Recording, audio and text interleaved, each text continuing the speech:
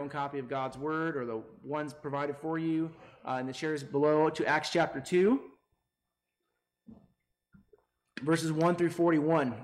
And as you turn to Acts chapter 2, 1 to 41, my friends, in order for us to be a spiritually healthy church that wholeheartedly enters into our God-given mission of making mature disciples of Jesus, we need to remember a couple of things this morning. We need to remember that Jesus is the Messiah. He's the Christ. He's the promised one who died and rose again to save us from our sins. We need to remember that Jesus is the King who leads us triumphantly down God's paths of righteousness.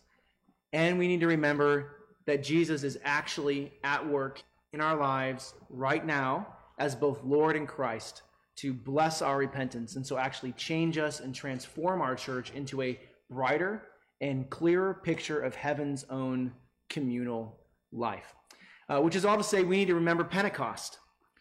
Pentecost, or as it's also known in the Bible, the Feast of Weeks, was at first an Old Testament celebration of life with God. It took place 50 days after Pentecost, Passover, which is why it's called Pentecost, 50 days. Pentecost celebrated God's forgiveness and mercy. It celebrated the beautiful blessing that God had taken a people and made his home among them. It celebrated God's provisions of life and friendship and reconciliation and transformation. It even celebrated the witness of God's people to the world and the way in which God brought in converts. Sometimes our translations will say proselytes. I don't know why, but that's what they do. But he brought in converts, that is Gentile worshipers of the triune God, into God's people. Pentecost is a time of joy.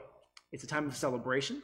Which is why it's the time that Jesus chose to reveal the power of his kingdom and expand his church into the world. 50 days after his resurrection, Jesus chose this day of joy to announce to the world that their Messiah had come and saved them and paid the penalty for their sins, and that their king had come and taken his throne in heaven so that he could lead them in righteousness here on earth while at the same time leading them to glory in their eternal home.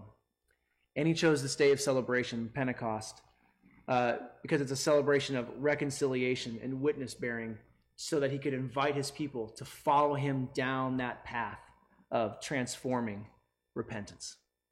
My friends, we need this word today. Don't you? I do.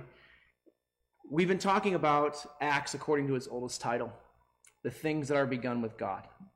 But can we be honest with each other for a second? Sometimes we don't really believe that Jesus will forgive us, or really will bring freedom, or really will bring transformation through repentance. Sometimes we live like Jesus doesn't respond to repentance, that Jesus doesn't reign from heaven, and in fact, sometimes we live like Jesus is still dead in the tomb. I think even the Apostle Paul, that great evangelist, suffered from this feeling the way that we do, which is why I think he made it a point, as we see in some of his letters, to celebrate Pentecost with the church every year, even making occasionally special trips back to Jerusalem, because that's where the big celebration of Pentecost was in the early church. Sometimes we need to be reminded of who Jesus is and what he's done and what he's doing through us as we join him on his mission to make mature disciples. And so that's our goal this morning, which is to look at the work of Christ and just what he has done for us and what he's doing for us. This is a long passage this morning. I'm going to read it all. I'm going to try and read it with emotion and inflection so y'all don't fall asleep during it. But it's super interesting in its own right. So I'm going to read the entire passage, and then we're going to reflect on it in big sections using Peter's own summary of his own sermon, which is in verse 36. Let all the house of Israel know, therefore, for certain, that God has made him both Lord and Christ, this Jesus, whom you've crucified. So we're going to look at, after we've read it, Jesus is the Christ, that is, he's the Messiah. Jesus is the Lord. And then finally, being invited into the Lord Jesus Christ's transforming work. So let's turn now to Acts chapter 2. We'll read verses 1 through 41. Let's hear now God's word. When the day of Pentecost arrived, they were all gathered together in one place, and suddenly there came from heaven a sound like a mighty rushing wind, and it filled the entire house where they were sitting. And divided tongues as of fire appeared to them and rested on each one of them. And they were all filled with the Holy Spirit and began to speak in other tongues as the Spirit gave them utterance. Now there were dwelling in Jerusalem Jews, devout men from every nation under heaven. And at this sound the multitude came together, and they were bewildered, because each one was hearing them speak in his own language. And they were amazed and astonished, saying, "Are not all these who are speaking Galileans? And how is it that we hear each of us in his own native language? Parthians and Medes and Elamites and residents of Mesopotamia, Judea and Cappadocia, Pontus and Asia, Phrygia and Pamphylia, Egypt and the parts of Libya belonging to Cyrene, and visitors from Rome, both Jews and proselytes, Cretans and Arabians, we hear them telling in our own tongues the mighty works of God." And all were amazed and perplexed, saying to one another, "What does this mean?" But others, mocking, said, "They are filled with new wine." But Peter, standing up with the 11, lifted up his voice and addressed them. "Men of Judea and all who dwell in Jerusalem, let this be known to you, and give ear to my words. For these people are not drunk as you suppose, since it's only the third hour of the day. It's only 9 o'clock in the morning. But this is what was uttered through the prophet Joel. In the last days it shall be, God declares, that I will pour out my Spirit on all flesh, and your sons and your daughters shall prophesy, and your young men shall see visions, and your old men shall dream dreams, even on my male servants and female servants. In those days I will pour out my Spirit, and they shall prophesy. And I will show wonders in the heavens above, and signs on the earth below, blood and fire and vapor of smoke. And the sun shall be turned to darkness, and the moon to blood, before the day of the Lord comes, the great and magnificent day. And it shall come to pass that everyone who calls upon the name of the Lord shall be saved." Men of Israel, hear these words. Jesus of Nazareth, a man attested to you by God with mighty works and wonders and signs that God did through him in your midst, as you yourselves know, this Jesus, delivered up according to the definite plan and foreknowledge of God, you crucified and killed by the hands of lawless men. God raised him up, loosing the pangs of death, because it was not possible for him to be held by it.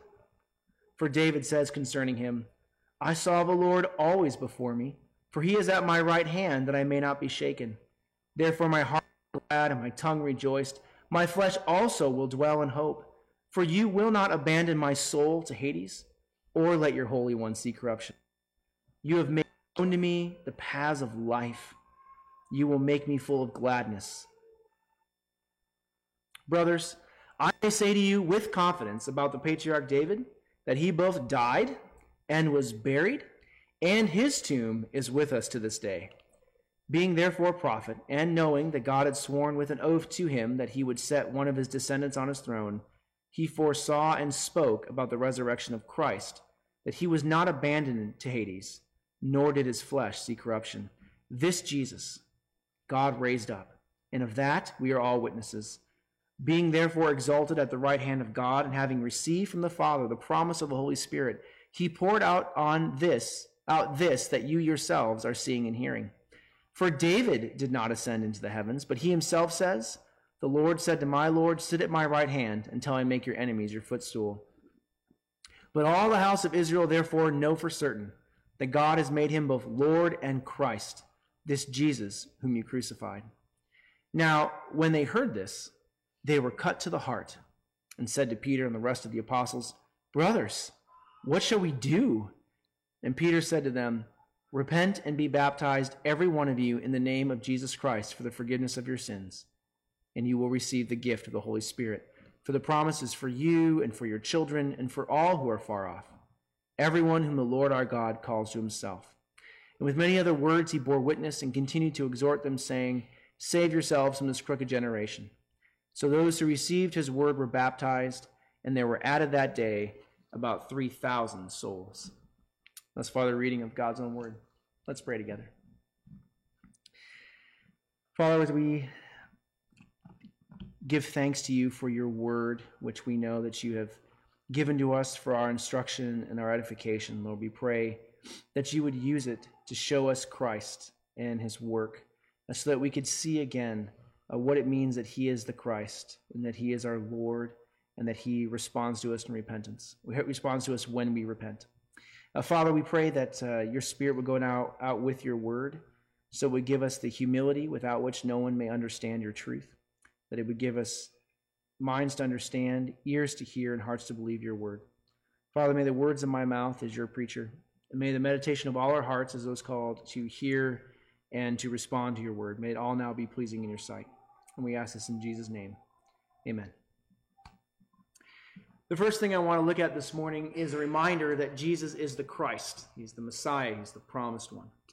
When our passage begins, we're told that the disciples, which would be the now 12 apostles and the roughly 120 other disciples of Jesus that we met last week, they're all gathered in one place, which is called a house, which is most likely a temple.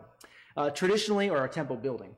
Traditionally, we tend to think of them as being gathered in the upper room, but honestly, houses and rooms weren't big enough back then to fit 120 people. And as the text doesn't tell us that the disciples went outside, and in fact seems to indicate that as soon as the disciples started preaching other languages, people heard them and came to them. I think the apostles and the disciples were out on the streets together, maybe outside in one of the porticos that was sheltered from the sun, probably right outside the temple itself, celebrating Pentecost. And why wouldn't they be? I mean, after all, this is the day of celebrating forgiveness, reconciliation, life with God, conversion, transformation, the community of faith. And they've just spent 40 days with the resurrected Jesus, the God who gave this celebration to their great, however many great-grandfathers. And that same God had now finished his work of salvation. How could they not be out there celebrating this incredible work of God with God's people? What I do think is interesting to think about, though, is to imagine what it must have been like, or might have been like, for the disciples and the apostles, worshiping alongside their fellow Jews and converts to Israelite faith, knowing what they knew. They knew that Jesus had been raised from the dead, but the family carrying the tired little kids on their shoulders didn't. They knew that Jesus had paid the penalty for their sins and died for us while we were yet sinners. But the kids getting the ice cream, secretly wondering if they would ever be good enough to be loved, they didn't know that. The disciples knew that Jesus was in heaven right then, getting ready in his time to begin a season of new life and new birth. But the husband and the wife walking silently next to each other, wondering if anyone would notice that they were pretending they had a good marriage, they didn't know that. What must it have been like to see these people, your people, the people of God, wondering if God was there, wondering if he really heard them, if he really answered them, if he would really transform them and keep his promises? Being with people who were celebrating life with God, but some of them anyway, wondering if that life was really available to them in any meaningful way. Maybe it sounds a little bit like life in the church sometimes. As the apostles and the disciples are there worshiping Jesus, full of joy, I'm sure, full of hope, full of longing for Jesus to begin his work, suddenly there's the sound of a mighty rushing wind, which, if you ever heard the sound of a tornado or a super strong thunderstorm, it sounds like a train, so you can imagine that sound. And then in this crowd, about 120 flaming tongues of fire appear over the heads of the apostles and the disciples. Now, the Greek word for tongue can also mean language, and I think our translators have chosen to translate that word as tongue throughout our text rather than language to make that connection for us. And that's okay because it shows that there's a pun there, right? God inserts a little humor into this historical event. And why not? It's a time of celebration. God has a sense of humor. You're supposed to have a little bit of a smile at what's going on here in this story. And then those 120 or so disciples of Jesus, they start proclaiming the gospel of Christ to all the people who were there to celebrate life with God. And you can see the list of languages in verses 8 through 11. And you have to imagine with 120 people speaking different languages, there were even more languages than are listed there for us in verses 8 through 11. I think that passage is representative. I don't think it's exhaustive. The question would be, why does God do it this way? I think there's two reasons. One is Jesus wants to show us in a very powerful way his commitment to bringing the gospel of his finished work to every tribe, tongue, and language on earth, as he says throughout the Bible. Jesus wants the whole world to have a lifetime and an eternal lifetime of the joy and hope that the disciples had during the Pentecost festival through the gospel. And the second reason, the language that we speak to our loved ones in our homes is the closest to our hearts. If you know more than one language, have you ever traveled extensively into a country where they speak a different language other than English for us, or maybe whatever your native language is, you know what it is when you're traveling, when you're in your home, to speak that language and to hear yourself spoken to in that language by your loved ones. And I think Jesus does this not only to show his commitment to the world, but also, I believe, as a God who made languages, who delights in languages, to further increase the joy of those who heard. And as a side note, I don't think we should picture these 120 disciples all shouting about Jesus in 120 different languages at the same time. That would be more like the unintelligible but joyful noise of the saints who are praising God in heaven in the book of Revelation. But it wouldn't be understandable to the people there. And it would have also kept Peter from addressing everyone in a way that could have been understood as well as heard. No, I think what happened is, and this is an educated guess, so it's a guess, but it's an educated guess. I think that the disciples were directed by the Holy Spirit to notice this group of Egyptian converts over there, those Parthian Jews over there, those Greek proselytes over there, and they went up to them and they started telling them about Jesus in their own language, and this all happens at once. And so you have this loud commotion going on, not because people are shouting, but because you have all these conversations, and that's what draws in the people who are not part of those initial groups that are addressed. And everyone's going, what is going on? Something's happening. So now with that festival context set, let's quickly talk about the content of Peter's sermon. So it's important to know that this sermon is very much shaped by the people who were there. This is not Paul's sermon to the Greek philosophers in the Areopagus in Acts 17, who have no idea about the Bible, who don't know anything about the God of the Bible, who have just the most general knowledge of sort of God, who God is through creation. This sermon that Peter preaches here to this crowd would have meant almost nothing to that crowd. No, this is a sermon to the people of God who know the Bible intimately, who have all of it or most of it memorized, who love God, who want to serve God, and who, like us, are struggling with sin, and who, like us, sometimes are wondering if God is done with us. And it's in that context that Peter talks to them about the Christ, or to use the Hebrew name, which means the same thing, the Messiah. That means the promised one. And time is short. I have a lot to say, so just for brevity's sake, the Messiah, the Christ, is the promised Savior of God's people. And if you think back to Genesis, when Adam and Eve sinned, they experience shame before each other and before God.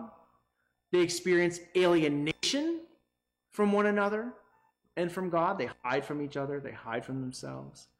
They experience guilt. They experience homelessness as they're kicked out of the garden. And they eventually experience death. And all of these things are represented in Genesis by the serpent, by Satan.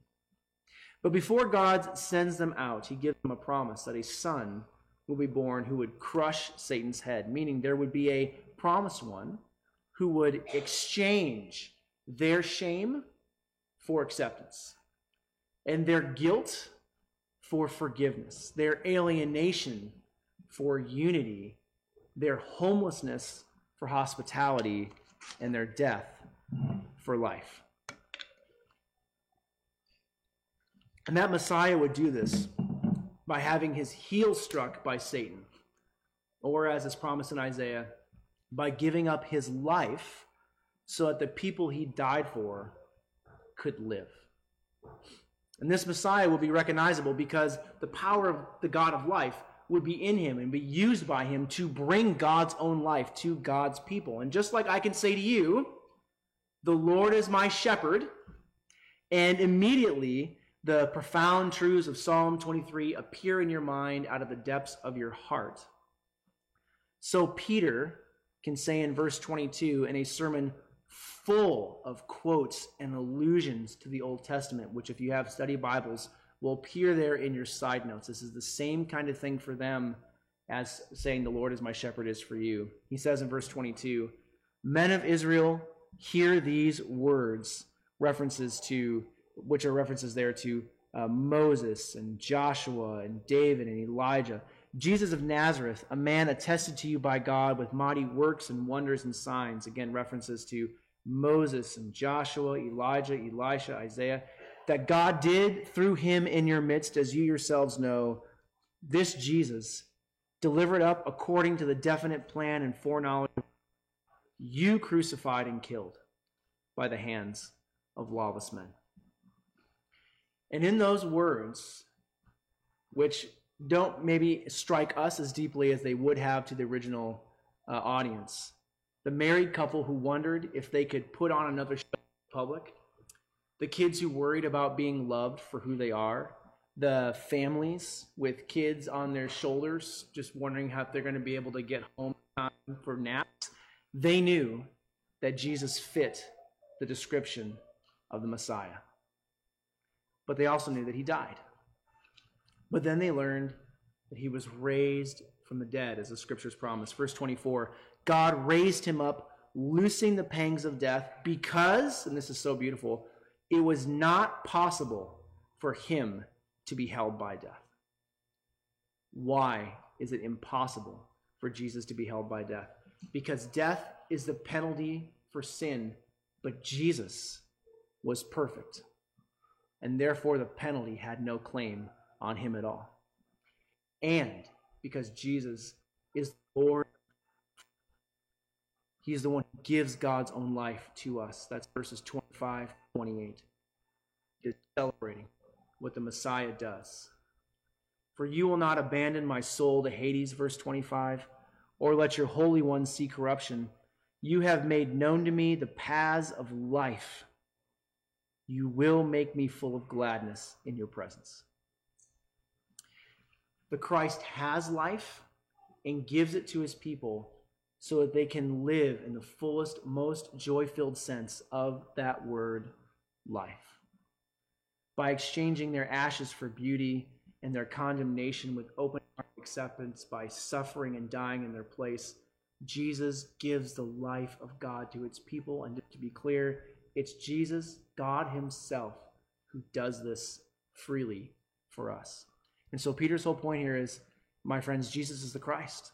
He is the Messiah who brings God's own life to us.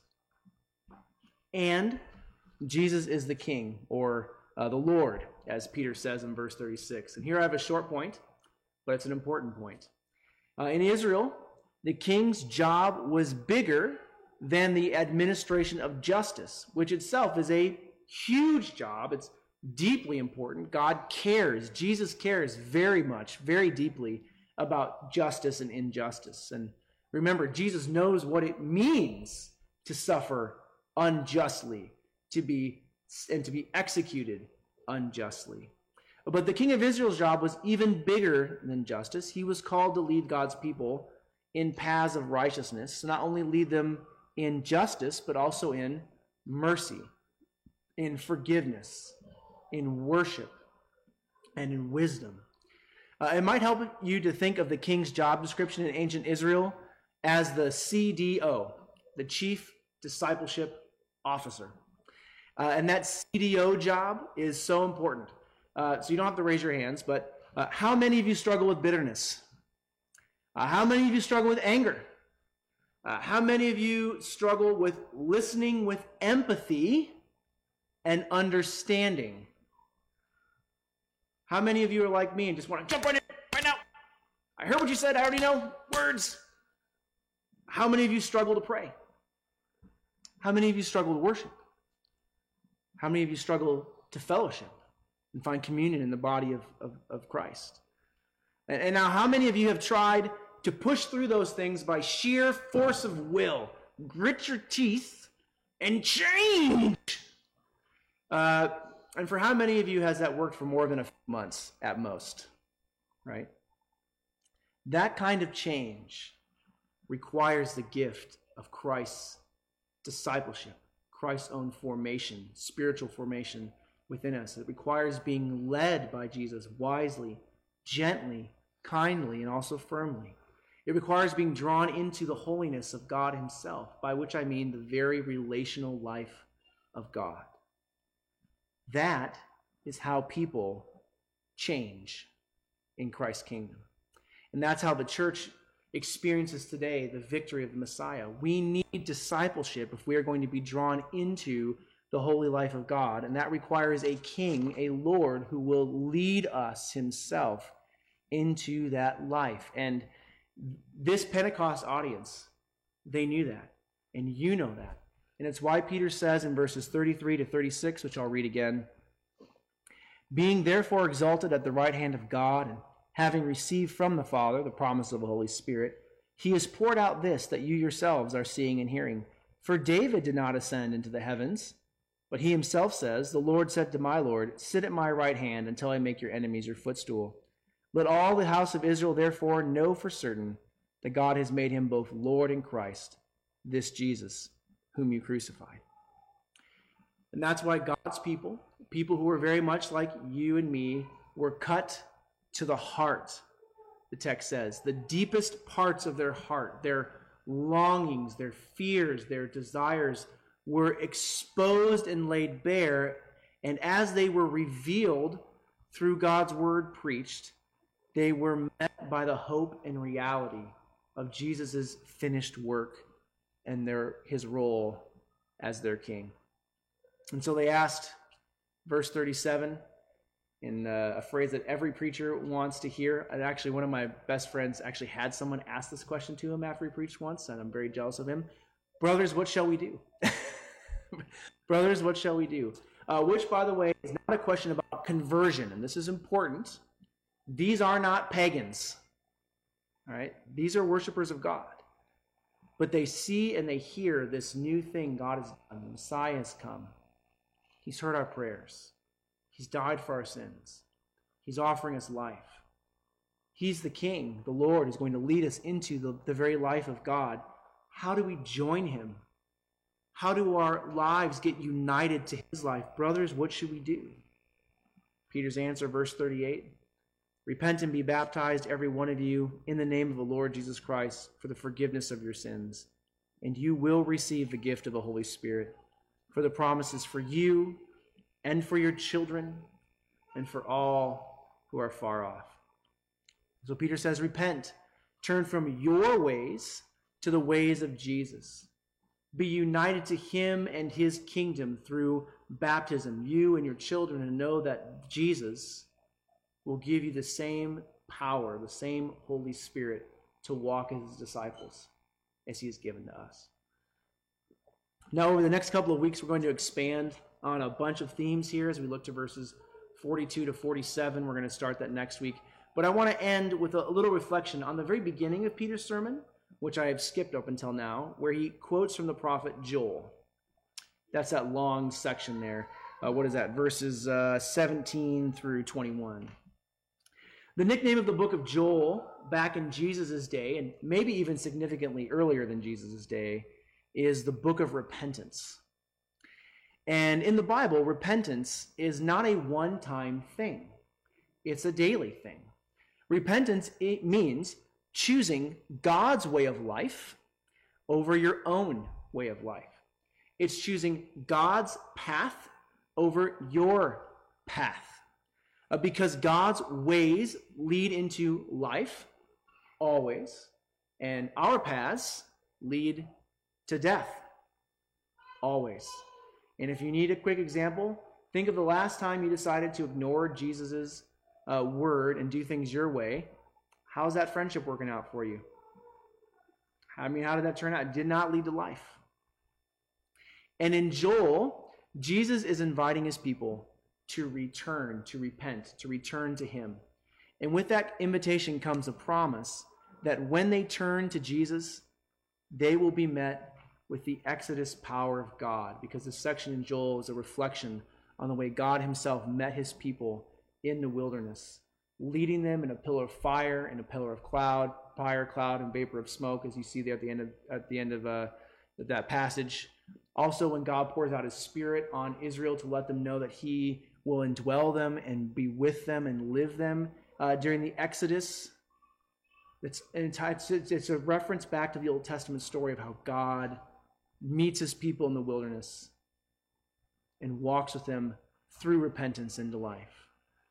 This is a promise that when they turn to Jesus, they will be met with the Exodus power of God, the power that shattered the enslaving strength of Egypt, that led them in the wilderness as a pillar of cloud and fire, the power that spoke words of life through Moses and Aaron and Miriam and Joshua. Jesus is saying in Joel, when you turn to me, I will meet you in all my redemptive power. Or as Paul will say in Colossians, Jesus is the one in whom the fullness of God dwells. Now, God showed that redemptive power here at Pentecost in a very unique way by having his people speak in probably over 100 different languages. And like the parting of the Red Sea, that never happens again in the Bible. But the point of that unique expression of the Spirit is to drive home the promise of Joel, which is my redemptive power, my redemptive presence always meets those who turn to me. Always.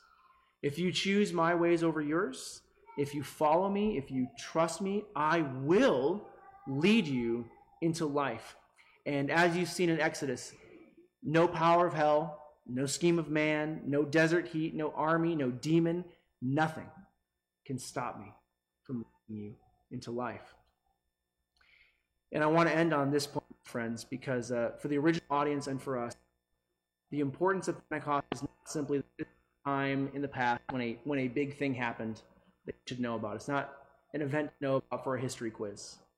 The importance of Pentecost is that Jesus wants to cement the joy and hope of his gospel deeply into our hearts. He wants us to know that he is the Messiah who brings God's own life to us, that he is the Lord, the King, who leads us deeper into that life with God, and that as we repent every day, as we wake up and say, your ways, not mine, Christ, follow him, he meets us with the entirety of his resurrecting, slave-freeing, desert-feeding, water-parting power. He meets us with the redemptive work of his Messiah. Which means when we think about our mission as maturing disciples who are called to make mature disciples, we can have hope and confidence.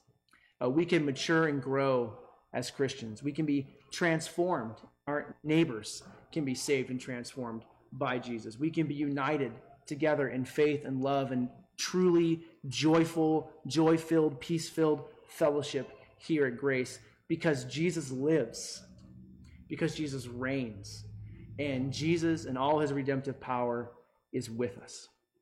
Amen? Let's pray together.